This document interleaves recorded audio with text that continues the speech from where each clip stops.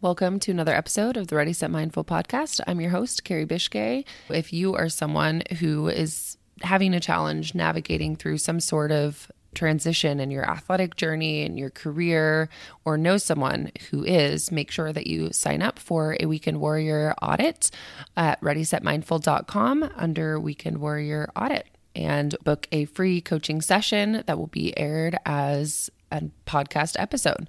I am excited to have my guest with me. She is a resilience expert, speaker, author, trainer, and coach, Lisa Smith. She's passionate about mental fitness. So that's really what we're going to dive into today. She is a certified positive intelligence mental fitness coach, master hypnotherapist. She's an EFT practitioner, which stands for emotional freedom technique. So we're going to dive into that a little bit too. She's also big into neurolinguistic programming. So we're going to talk about what that is today. Welcome to the podcast, Lisa. So happy to have you here. Thank you so much, Carrie. I'm really excited to have a further conversation with you today. I know our initial conversation was a lot of fun. So looking forward to sharing more with your audience. Yeah. I met Lisa. I found her through Clubhouse and was looking at her on her profile. And I was like, ooh, all of my favorite words in one place: neurolinguistic program, performance optimization, emotional freedom technique, all the good stuff. So I'm so excited to talk about those things with you today. Awesome. Let's get started. So I want our listeners to have a little bit of background as far as how you came to be interested in mental fitness. I'm always curious about how people found this space and what encouraged you to get into mental fitness space. All right. So it's sort of like a two-ended thing. So early on in my life in high school, I stumbled upon a book about self-hypnosis, and it just felt fascinating to me. So I dived into that and experimented just out of curiosity and fun for myself, and found a lot of value from it. And understanding more about how our brains work and what we're capable of, and how we unconsciously form habits, and how we can go about changing those habits if we've established ones, we didn't really intend to. Right. And so that took me on a path of learning more about the mind and self-development and personal performance, et cetera. And so I've gone through and done that training.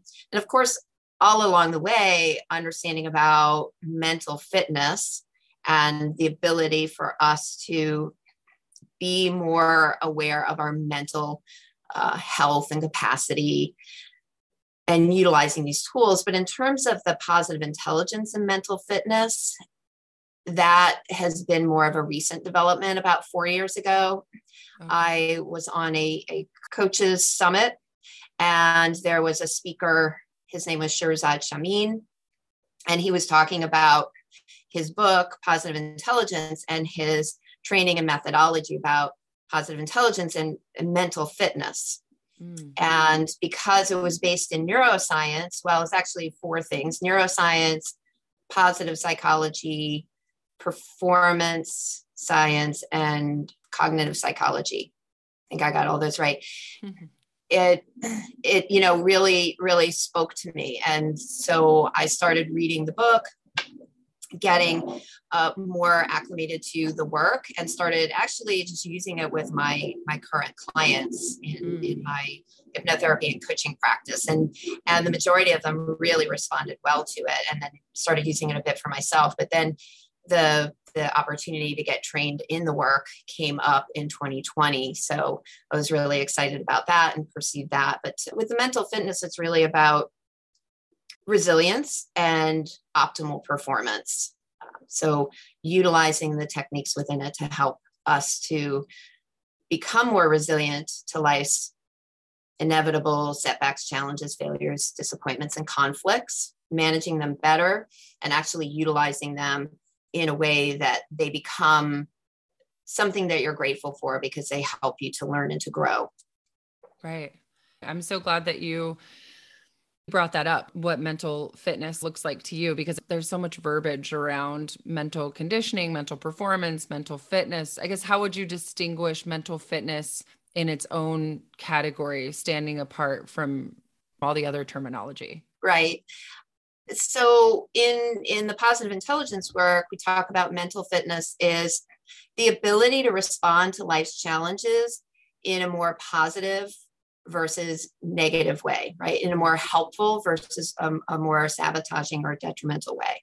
Mm-hmm. And so, that's kind of the way to think about it. And learning how to get out of sabotage mode and the ways that our internal saboteur personas kind of are trying to help us, but end up hindering us instead, and move more into what we term the sage mind, which is the more effective, positive, resourceful mind, right? Sort of like that wise elder self within us. Right. And that's the realm of the prefrontal cortex behind that area in our brain behind the forehead, where reason, logic, problem solving, creativity, outside the box thinking, and the positive emotional states derive from and are activated from, versus the primitive brain in the back of our brain near the brainstem, where the fight or flight center is, and that tends to activate the stress response, the fight or flight response, to keep us safe, but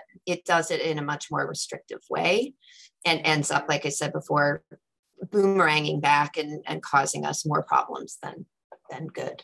Right. Yeah, absolutely. I distinguish between the emotional brain and our rational brain, our primitive brain and our wise brain. Where are these decisions based out of? Which brain's activated during this point? Exactly. Yep. And so I want to go into the self-sabotage a little bit, because I think so many of us, probably a lot of clients that you work with, a lot of athletes and high performers that I work with too, or get so entrenched in their pattern behavior, and maybe want to shift, but aren't quite sure how to shift out of that self-saboteur state of mind. And so can you talk about that? Like, what would be some of the first steps for someone to transition out of that state of self-sabotage? Sure. So what we teach in positive intelligence is really simple, that there's 3 core muscles that we learn how to build within the positive intelligence work to help us to do that. The first one is being able to be self-aware enough to recognize when you're operating in saboteur mode, right? How to identify and stop the hijacking of your saboteurs, and move more towards the sage mind and capabilities. So the first thing is recognizing building the ability to stop the hijacking. Mm-hmm. And then, I'll say the second thing is to learn how to engage the sage, right? And how to activate this area of the brain. Engage the sage. I like that. Yeah. And the bridge between the two that helps you to get from the saboteur mode into the sage mode is the third core muscle that we teach people how to build, which is your self-mastery. And to do that, we utilize what we call PQ reps. And PQ stands for positive intelligence quotient, just like EQ is an emotional intelligence quotient. Mm-hmm. Okay. And the great thing about PQ is it naturally builds 13 of the 16 parameters of emotional intelligence. Awesome. But you only have to remember these 3 things to do to be able to build that. So the PQ reps are 10-second mindfulness-based exercises that you do in the moment that help you to get into the present and into your body, and to signal that you're here now. You're not in the past, you're not in the future, because that's usually where we're going. We're getting out of the present when we get into that saboteur mode. We're either getting re-triggered from things of the past, or we're negatively anticipating things in the future. Right. So getting us in the present and signaling our brain and our nervous system that we're safe by focusing on the body and any of the senses. So you can do PQ reps with any of the 5 senses, but the dominant ones we tend to use are the visual, the auditory, the kinesthetic, which is tactile, movement, or touch. Mm-hmm. And so that might be for 10 seconds, just become fully aware and focused without any negative thought or distractive thoughts on your breath. Mm-hmm. And just noticing all the different nuances and subtleties of your breath for 10 seconds. You could rub your fingers together, like your forefinger, your thumb, your middle finger, and just with such attention that you could actually feel the ridges of your fingertips because you're becoming so focused on that. Or focus on something visual, like notice an object near you or far away, and just notice the shape, the distance, the colors, any writing, just all the little elements that you can notice of the visual sense of that particular object. Or feel your butt in the seat as you're sitting on the chair, or if you're walking at that time, feel your feet, touching the ground, and the movement of your legs, and the sensation of your feet in your shoes and hitting the ground, etc. Just for 10 seconds, and then doing a string of those for as long as you need to recognize that you're getting more into present mode. Right. And you're noticing your physiology shifting to more calm state. And then you'll know, okay, I've just entered the sage mind. Right. Yeah. So grounded in mindfulness, really so many that mindfulness exercises that you brought up there, and super accessible. I talk a lot about this in my practice, that mindfulness and these exercises can be so digestible. 10 seconds is accessible to anyone. And these exercises that you brought up are free. They just take a little bit of mindful attention. So I'm glad that you brought that up. And I think examples are so helpful for anyone listening, okay, that's the theory behind it, but what does this actually look like? And so I'm really glad that you put some context behind it and what that can actually look like when being applied. That's really helpful. Yeah. And one other note I wanted to make, Carrie, is sometimes, people say, well, I can't do that. I don't have time for that. Well, the great thing is you can do PQ reps with whatever you're doing in the moment. You don't have to set aside time for that. Right. So if you're in a meeting and you're starting to feel yourself going saboteur mode and getting negatively triggered, just, if you're sitting, just pull your attention to your butt in the seat. If you happen to be the one talking, so you can't necessarily just kind of sit there and do PQ reps with your fingers or feeling your butt on the seat because you're talking, notice the tone of your voice. Notice the sensation of your lips moving. Visual, notice pick somebody in the room that you're looking at and just notice their face, or notice some of the features of their face, again, without any judgment or negative thoughts, but just noticing. Right. So you can still keep speaking, but you'll find yourself getting into that more present mindfulness state if you can incorporate and just focus on some tactile sensation or the sound of your voice or some, visual aspect of somebody that you're talking to. So you can do it while you're driving, you can do it while you're showering, you can do it while you're on the phone talking with someone, you can do it while you're eating, while you're exercising. Yeah. Right. And so they're meant to be used in the moment, incorporated in with whatever you're doing, so that there's no barriers to being able to utilize them. Right. Yeah. That's even more accessible in the moment. And that's where the cool stuff happens. That's where your emotional state shifts, and where that happens. It's not after the fact. You can shift something too, but then the situation has already happened and it's done with. And then there's maybe the guilt and the shame spiral of having that situation have happened. So exactly. Okay. We all know where that goes. And so in the moment, that's the opportunity to practice it. So something as accessible as 10 seconds, I love that. So cool. And you brought up mindfulness, and I always love to dig into what my guest mindfulness routines look like, because we're practitioners who are, supposedly walking the walk. Like, what does that look like for you? Right. Well, it's, so prior to the positive intelligence work, then I was doing hypnosis. So I would make recordings for myself. That's just the easier way to do it, versus trying to give myself, think about what to think about in the moment. Right. So listening to those audios, or doing just some meditation, walking, like being in nature, something that I've always done. And it always brings me into the present moment and that sense of mindfulness. But since the PQ work, I've been utilizing those methods and tools on a daily basis. So one of the things I love about the PQ work, even though I know how to do these PQ reps and things on my own, there's an app that when people go through the 6-week training program, they actually get an app on their phone they can download, and they have access to it for a full year. Cool. And it gives you coach challenges throughout the day. It gives you a focus of the day. And then 3 times throughout the day, it like gives you little prompts of ways that you can remember to use that focus of the day with whatever's happening in your day. So I utilize that app throughout the day, first listening in the morning to what the focus of the day is. Like for today, it was managing your mood and recognizing if you have a default mood that you tend to go into and that might not be as helpful. And then kind of being mindful of that through the day, and then using the app 3 times a day will come up with a new coach challenge. It's like 2 to 3 minutes that you listen to with Shirzad, giving you an exercise to do to bring that focus of the day into that moment. And so I use that app throughout the day. And not 100%. It's not like sometimes I'm much more busy and I skip one of the 3 challenges of the day.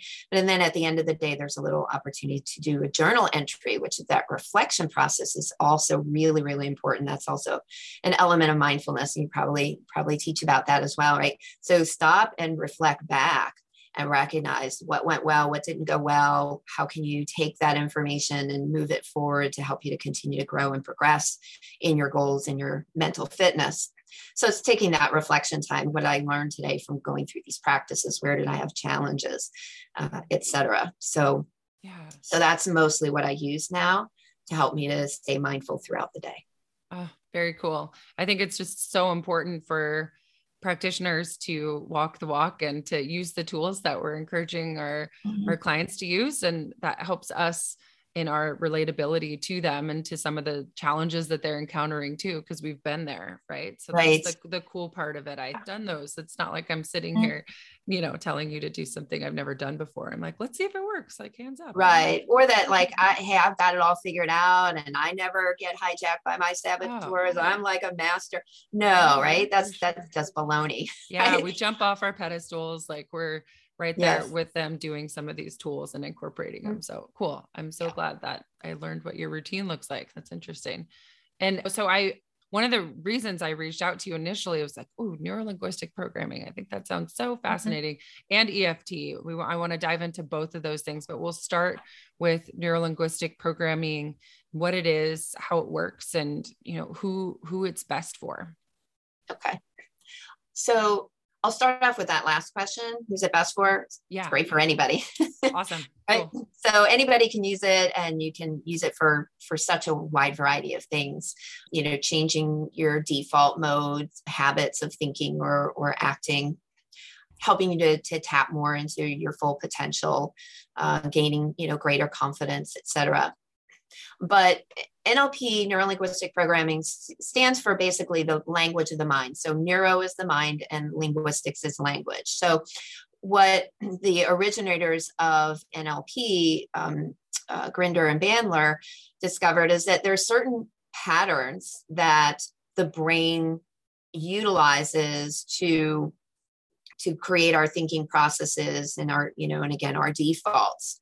And when we understand how the brain works and what these patterns are like and how to change the patterns, then we start to learn how to take more control over that. Instead of being into default, we start to be able to, shift things that aren't working for us. Right. And shift them into a way, both in the moment, helping you to do that shift, but also over time, changing the default. So your new default starts to become more of the beneficial default instead of the default that you're finding isn't creating benefit for you, or at least long-term or greater benefit, because everything that we do has benefit for us. Otherwise we wouldn't do it. Right. Even though it might be like negative or detrimental, it's still serving a purpose in some way. There's still something that we're getting from the way that we're doing it. Right. But it usually is what I call a win-lose. And what we're trying to create is win-win. So it creates the temporary win, but also the long-term win. Okay. All right. So that was what NLP is. Maybe if we can give an example of how you would apply it to a common issue that you see with clients coming to you, what would be an example of how you would apply NLP to a specific pattern that you were trying to change? Yeah. So the thing to remember about NLP, it's working with the patterns of the brain. Mm-hmm. And there are certain ways that the brain codes, processes, stores, and responds to information. Mm-hmm. And one of the principles of NLP is that we tend to remember more of or get more emotionally invested or triggered by things that we're storing in our brain that are in color, that are like movies, they're moving, mm-hmm. they're more, we're in it. When we're recalling it more as if we're in the experience, seeing it through our eyes, hearing it with our ears and our thoughts, feeling, sensing it with our body, versus being an observer, watching a movie versus being in the movie.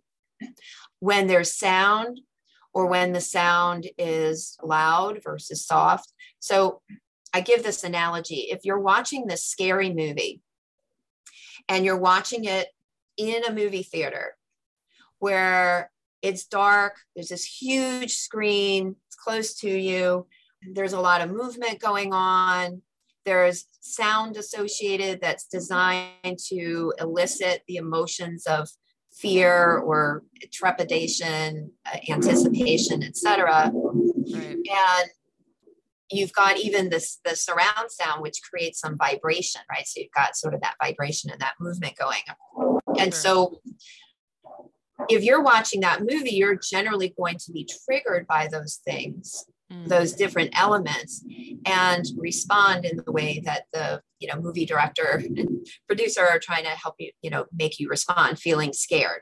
Sure. If you're watching that same exact movie, but you're watching it in a brightly lit room and a small TV way across the other side of the room, it's in black and white versus color. That's bad reception, so it's a little bit fuzzy. The picture isn't very clear. The sound is down low, or the sound isn't congruent, like you got circus music playing instead, right?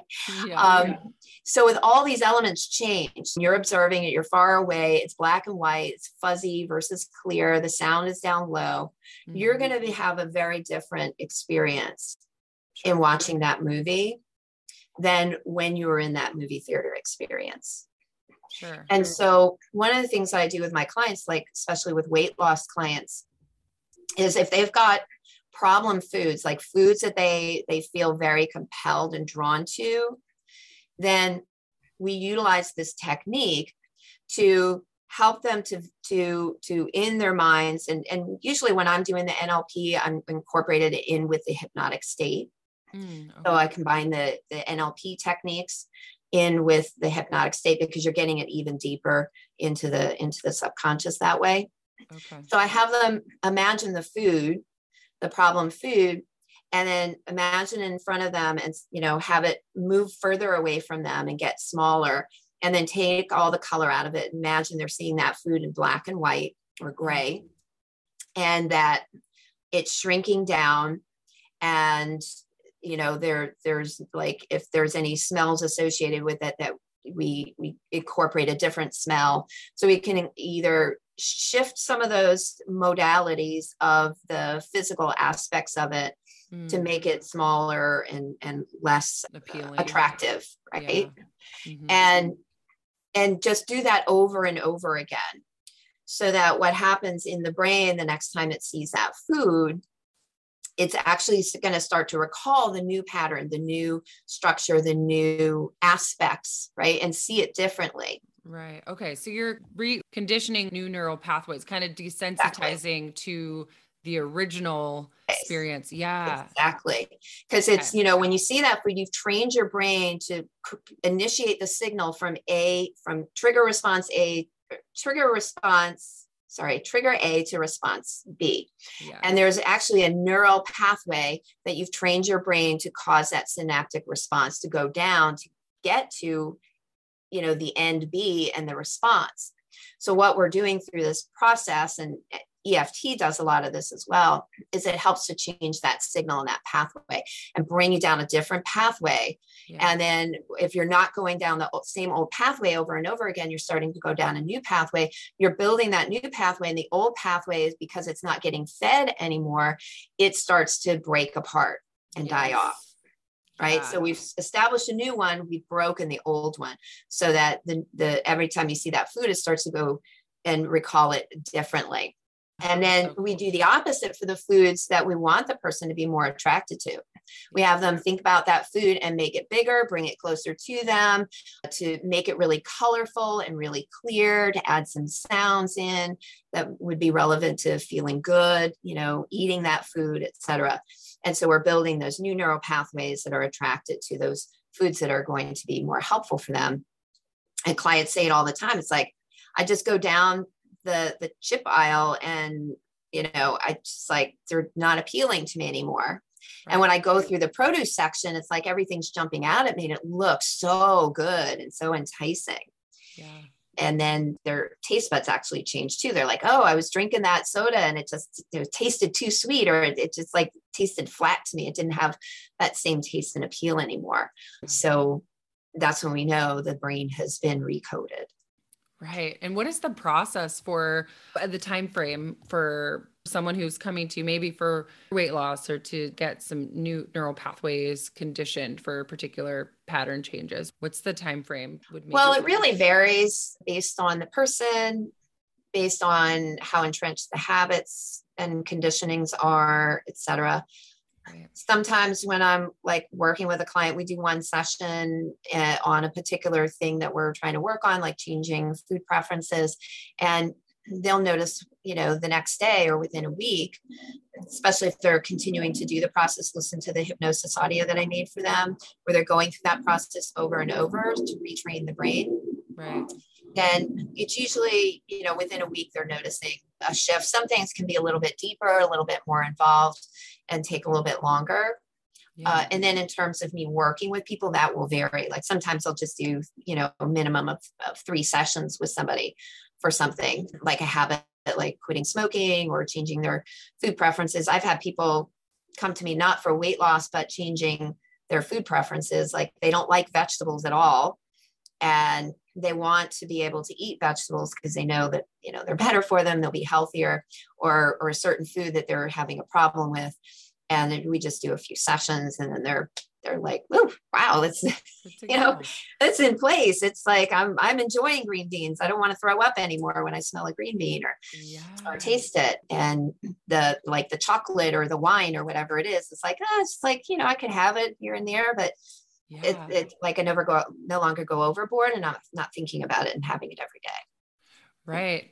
It's so fascinating. It reminds me a lot of EMDR, eye movement desensitization and reprocessing, which EMDR and EFT are really closely aligned. Cousins. They're cousins, right? And so I'm all about working with the subconscious. So much of the time we make these decisions and we're on autopilot for so much of our behavior, and it's not even driven by our conscious. It's these subconscious responses that we're having to things that happened in our past, and we're not sure why or where they're coming from. So that's a lot of the clients that I see. They're like, I don't know why I keep having this response. I feel attacked when someone says something to me, and I don't know where it's coming from. And I'm like, okay, that signals to me that there's something there. Whenever your response to something that shouldn't be as big as it is, that you make it big, then I'm like, oh, there's something to dig into a little bit there. So I love using EMDR and EFT. And I would love to talk a little bit about EFT, emotional freedom technique. And can you just describe that a little bit for people that don't know, and describe the neuroscience behind what's happening during a tapping session? Sure. So there's still a lot that we don't know and understand about it, right. Because it can have some phenomena that we're like, why is that happening? Like what they call borrowing benefits, but I call sharing benefits, because borrowing means you have to give it back. Yeah. But what we do know is that when the main part of the EFT is also referred to as tapping, is where we're tapping, we're stimulating these trigger points on the body that are associated with the acupuncture system of, Eastern acupuncture and philosophy and religion. Right. So these points have a different electrical frequency to them. And when we have some kind of stress or shock, trauma, it could be, even small, physical or emotional, sometimes our energy gets blocked. And so the flow of energy through our brain, through our body, our nervous system, et cetera, through our cells gets either blocked or disrupted in some way. And sometimes it's flowing in the wrong direction. And what we found is that through stimulating these points, through tapping, rubbing, applying a pulsing pressure or an acupuncture sticking a needle in the point, it helps to free up the energy that might have gotten blocked in that area and make sure that it's flowing effectively and in the right direction.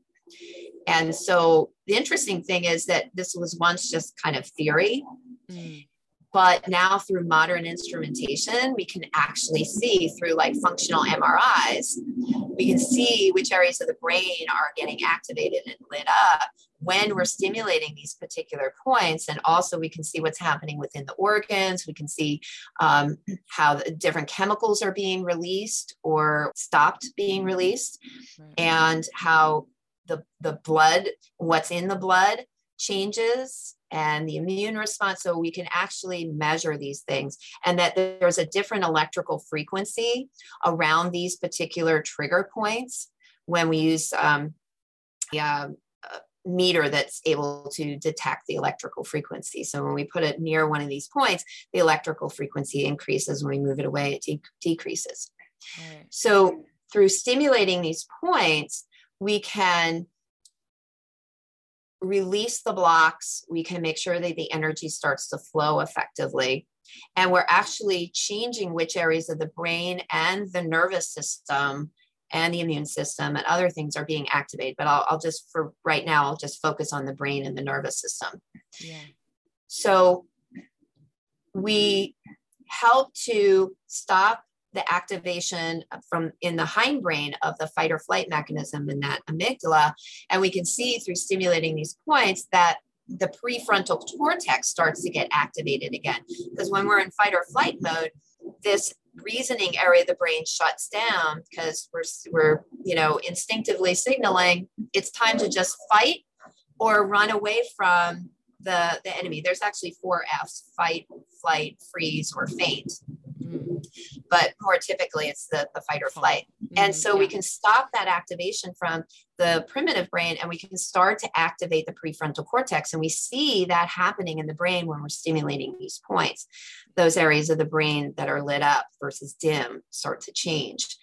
And then because emotions are chemical reactions, the negative emotions that are released from the amygdala, the cortisol and the adrenaline, stop getting produced, and the emotions that lead to, or the chemicals that lead to positive emotions, such as serotonin and dopamine and endorphins, get released here from that prefrontal cortex area.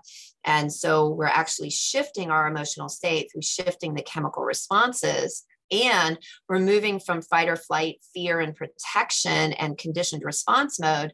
And we're starting to move into the prefrontal cortex capabilities of creativity, logic, reason, problem solving, and the positive emotional state. So it can happen very quickly within, sometimes just a few seconds, couple of minutes. And we can notice our nervous system calming down, our heart calming down. We can notice tension releasing. And again, we move out of the past, move out of the future, and we start to feel ourselves in the present moment and feeling safe. Mm-hmm. Yeah, I loved hearing you explain that, because I think it's so important for people to know the neuroscience behind it and how helpful it can be and what's going on behind the scenes, because there's so many things that we aren't able to see. I think when we talk about energy, sometimes that's construed as like woo woo, but it's a real thing, right? And electromagnetic frequencies, and those are also real things. There's a lot of things that are behind the scenes and at play that definitely impact our thoughts, behavior, and our emotions. Yeah.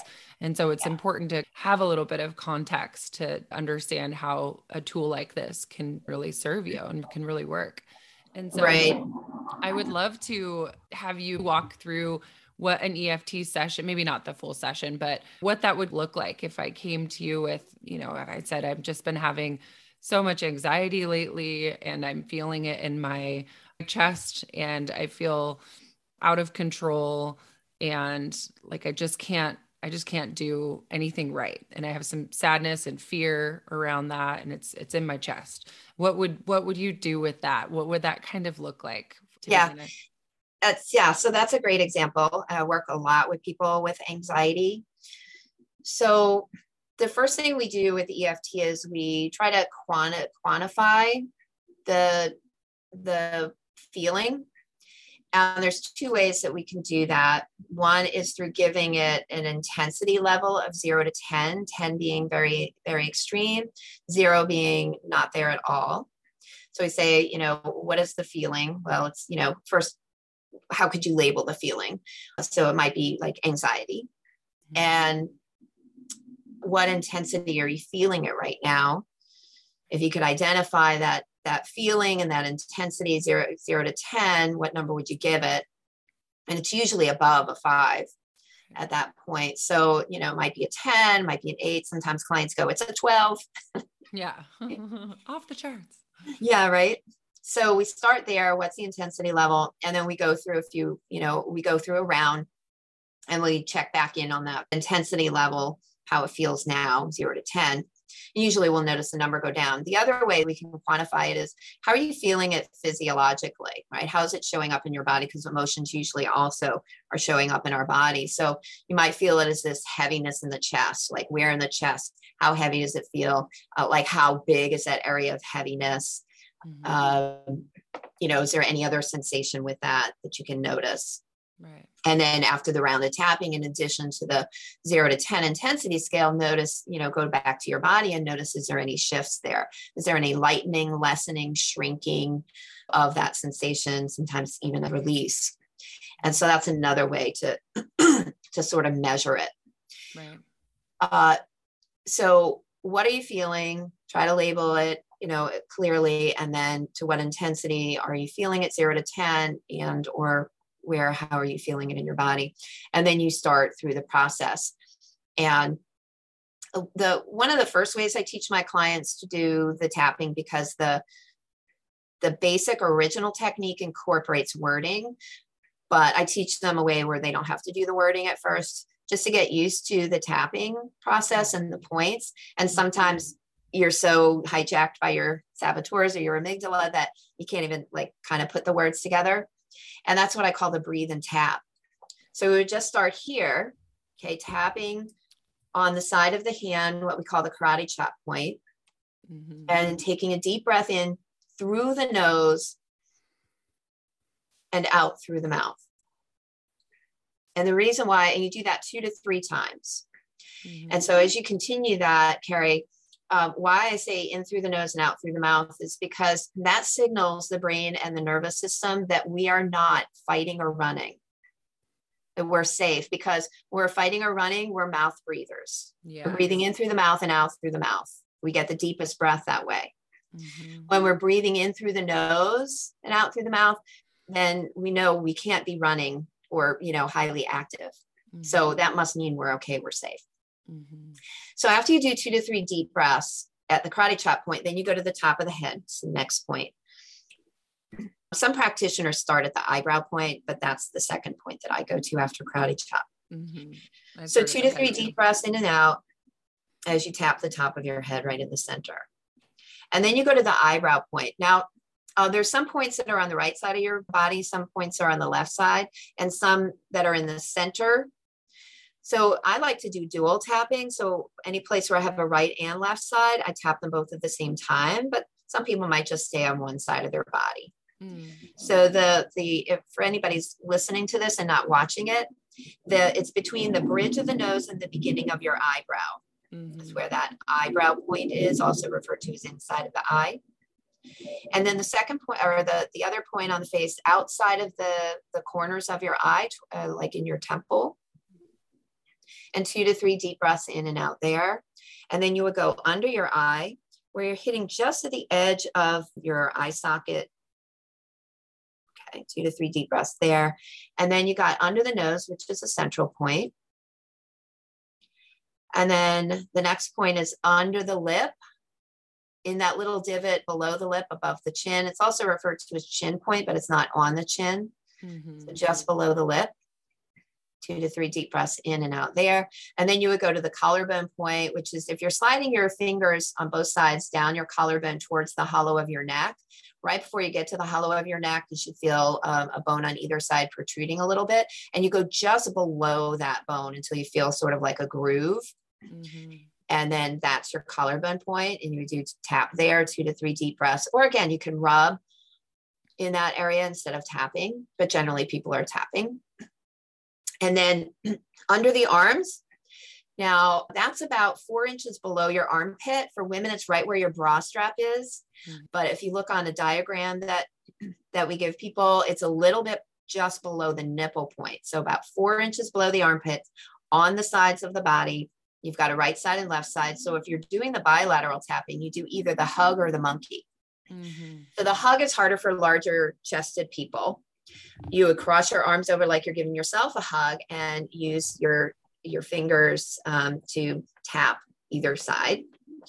If you're doing the monkey, it's like monkey, where you got your hands up under the armpits, but down at your sides and kind of rubbing maybe with the backs of your fingers or tapping with your fingertips. Right. And then we go to the wrists, right where the wrists bend forward. And if you're doing bilateral tapping, you tap the wrists together and 2 to 3 deep breaths in and out there. And then I like to end back up at the top of the head again for a full circle. So tapping up at the top of the head, 2 to 3 deep breaths in and out there. And that's one full round, and then you would stop.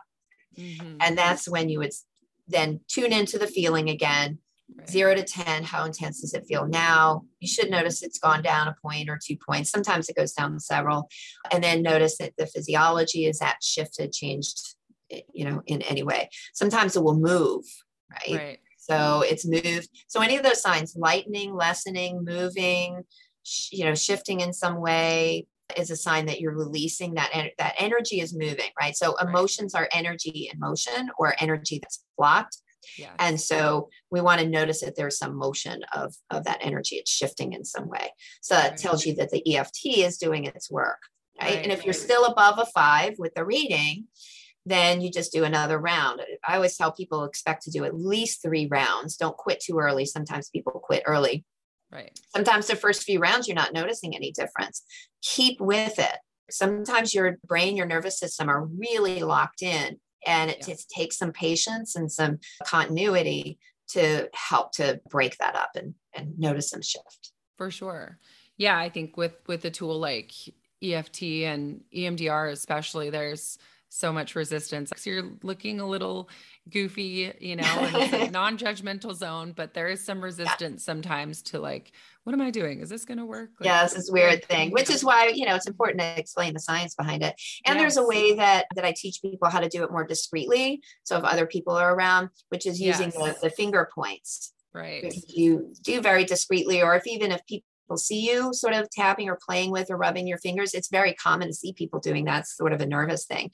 Absolutely. And so, it won't look so out of place as like doing this tapping on the upper area. True. Of your body. I learned that too, because I do work with so many college athletes and they have test anxiety, social anxiety. And so there are this discrete tapping. So it just looks like they're doing something else. So those are even more accessible to you when you can kind of, do them subtly. And so with EFT and NLP, what clients are you seeing, and how are you deciding which tools that would work, best for the challenges that you're seeing and those client goals? Yeah. So like you said, the weight loss, changing eating habits, lifestyle habits, smoking, for example. I do see people for alcohol. I do have some restrictions around that and who I take on with that. And then I have worked with some athletes. That's not my specialty, but I have worked with athletes a lot with anxiety, stress or anxiety, general anxiety or situational anxiety, fears and phobias, that kind of thing, self-esteem and self-confidence. And then for most people, I am utilizing both and recommending both the hypnosis and the EFT. Some people aren't great candidates for hypnosis, but we can still utilize it a little bit, but I'll be more dependent on some of the other tools.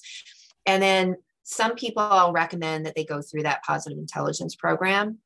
Mm-hmm. For example, if they're working on self-esteem, self-confidence, sales, anger issues, those kinds of things, generally they're going to be better off with going through that program and learning some of that foundation. And then I'll incorporate the other tools, in addition to that.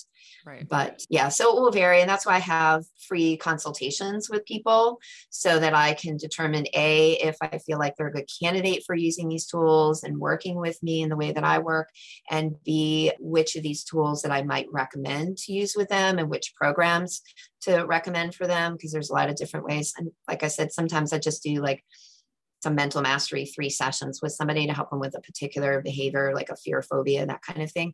And then other people I'll work with for like 3 months to 6 months, depending on what their issues, needs, and goals are. Okay, cool. Yeah, it's good to have so many of these cool tools in your mm-hmm. tool belt, so that, the people that are seeking you out are open mm-hmm. to those different modalities. So that's always good, because that openness and that trust and the relationship with your practitioner is the most important, right? Absolutely. So, right. Good. And so kind of on closing, I always like to ask a question. What is the best advice that you've ever received, whether personal or career advice or general? Yeah, I was thinking about that. I would say not necessarily the advice, but sort of an awareness or a perspective. And I've heard it in different forms throughout my life and my career in this work. So Napoleon Hill, I guess the first one that I heard it from. And we teach this in the positive intelligence work. We call it the SAGE perspective, that every challenge, setback, disappointment, conflict, every negative has some gift or opportunity within it, right? Napoleon Hill said every adversity, every failure, every setback holds the seed of an equal or greater equivalent benefit. And in the positive intelligence work, it's, every one of those things is a gift or opportunity. And then we talk about the 3 different kinds of gifts that you can get from these things. But that's really it, right? Not I'm a victim and life is happening to me, but life is happening for me. Instead of asking, why is this happening to me? Ask, why is this happening for me? What value can I get from this experience? How can I grow? How can I learn? How can this shift me in a better direction? Or just anticipating that somewhere down the road, even if I can't see it immediately, somewhere down the road, there's going to be a domino effect. The dots are going to connect, and I'm going to be seeing how this experience actually benefited me, and possibly even benefited others, because it took me in a direction of helping people go through the same kind of situation as I learned to go through it. Right. So, yeah. So that's, I think, the best thing is recognize you're not a victim. Life is not happening to you. It's for you, and everything holds a gift or opportunity. If you can shift the perspective from the victim to the sage and look at it that way, then you'll find that everything in life is perfect and can be of value to us. Yeah, that's so cool.